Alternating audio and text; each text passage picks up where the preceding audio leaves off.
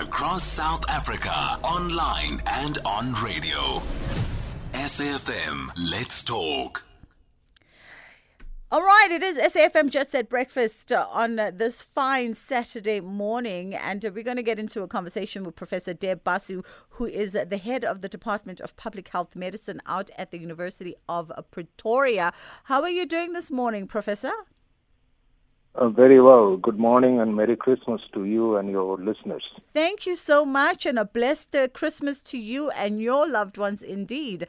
A beautiful program, a beautiful collaboration that you've initiated alongside a bunch of stakeholders to ensure that people in the Ekurhuleni, Johannesburg and Tshwane area, primarily those who are in informal settlements and of course in the inner city who are homeless, get vaccinated. I think, I was saying, I think those are probably a margin of people that were not considered and targeted by mainstream vaccination programs. Absolutely. And this is where the University of Pretoria and our research unit is interested in this group.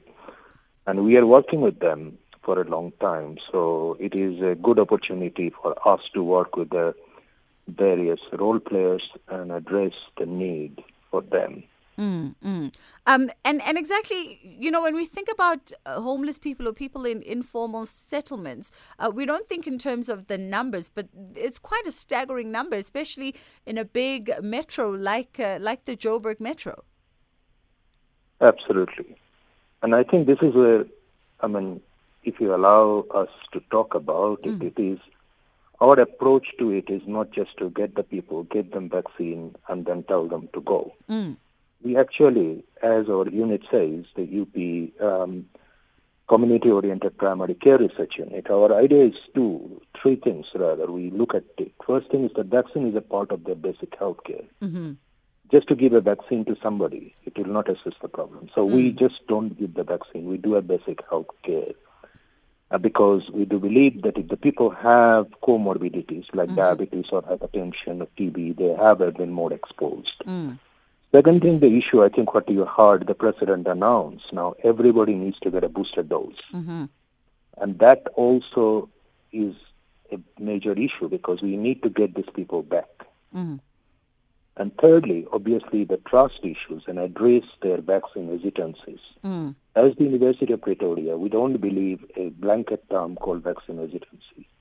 We do believe that people have a right and people have a reason for hesitancy, and we address that when we meet this community. Thank you.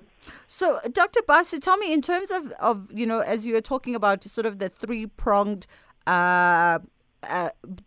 approach that yourself and the team out at the University of Pretoria's community-oriented primary care unit are taking.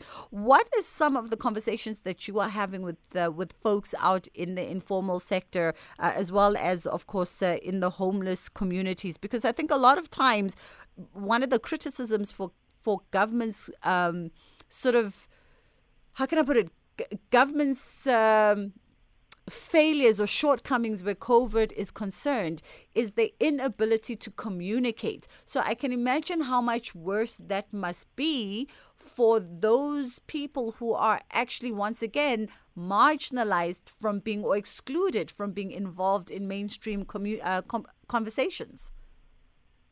Absolutely. So you see, I'm a public health physician by training, and this is where the challenge is, that when you're saying X percentage of the population is vaccine hesitant, it doesn't tell us anything.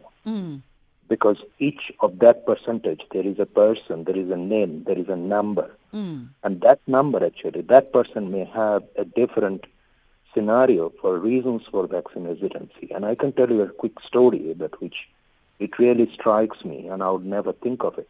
We are actually vaccinating last week in Lenasia South. Inside a Hindu temple, because we were told there is some problem in the religious issues. And here come a lady with all sorts of comorbidity, including some severe kidney problems. She's too scared to go to a primary healthcare clinic because she thought she would be infected. She doesn't want to be vaccinated because she was scared that it will jeopardize her healthcare. But she came inside the temple because she thinks that God will protect her. And we have a serious conversation, and we bring her to a site because UP University of Pretoria also run a clinical training site for vaccination inside the medical school. And we promised her that we will provide her all sorts of care to do that. So this is actually, this person who will say vaccine hesitant. For us, our fear is reasonably important and we need to address it. So whether it's a homeless people, whether it's the person actually is a formal settlement dweller, I think that in many instances we found their fear is reasonable and we should address it. And that's what we do as a research unit.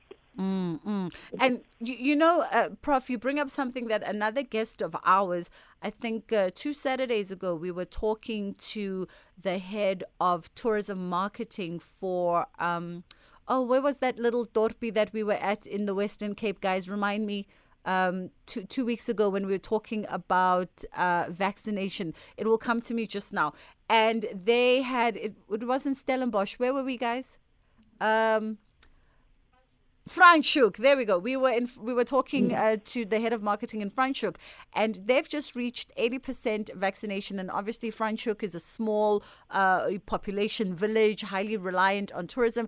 And she was saying the success to their drive as well was realizing that everybody's fears were unique to them, but also laid within some boundary of being reasonable. And when you take the time to have conversations with people one-on-one, you can actually allay so many fears and comfort so many people and have a positive and desired result of people wanting to get vaccinated. Absolutely. We concur with that views. And even, the University of Pretoria took a stance that to support all our staff and students to get vaccinated, not to force them to get vaccinated. So, Doc, that's where we are. Thank you. Doc, in terms of the vaccination program, you are rolling it out in various communities. And for how long? Is this a long-term project? Are your stakeholders willing to be a part of this on a longer-term perspective? Or is this something that you are rolling through until the beginning of the year? You see, we carry on. I mean, even next week, actually, we're going to continue vaccinating at the various sites where we are. The 3 Gauteng metros, Joburg, Ekurhuleni, and Tshwane, you mentioned it. But the challenge is that we are also expanding, actually, to the other 5 provinces, the Free State, Northern Cape, Limpopo, Northwest, and Mpumalanga. And we work very closely with the provincial government, national government, and the district and local government. And so I think there is a need, and we are holding hands. We work with the government, and we support them because I think we have that capability as a university to work with them, and people trust us, so that people come to us. So I think yes. And we are working with the different religious organizations, the community organizations, international organizations. Yeah. And MSF, for example, one of them is a very strong partner with us, and it is very important that we do support because that we have. This is a battle that we all need to work together. Yeah. Absolutely. I couldn't have said it better myself. Prof. BASU, thank you so much for taking the time. And he is head of the Department of Public Health Medicine out at the University of Pretoria, doing stellar work alongside his partners, as you had heard him mention. International communities, local NGOs, as well as religious community leaders have all come together alongside the university's community-orientated primary care research unit and, of course, the Departments of Health and local government to ensure that they roll out a vaccination program in the 3 metros that is now going out to the 5 other provinces outside of Gauteng to get people in informal settlements as well as in the inner cities, the homeless community vaccinated as well. Vaccination hesitancy, it's all about trust, really. That's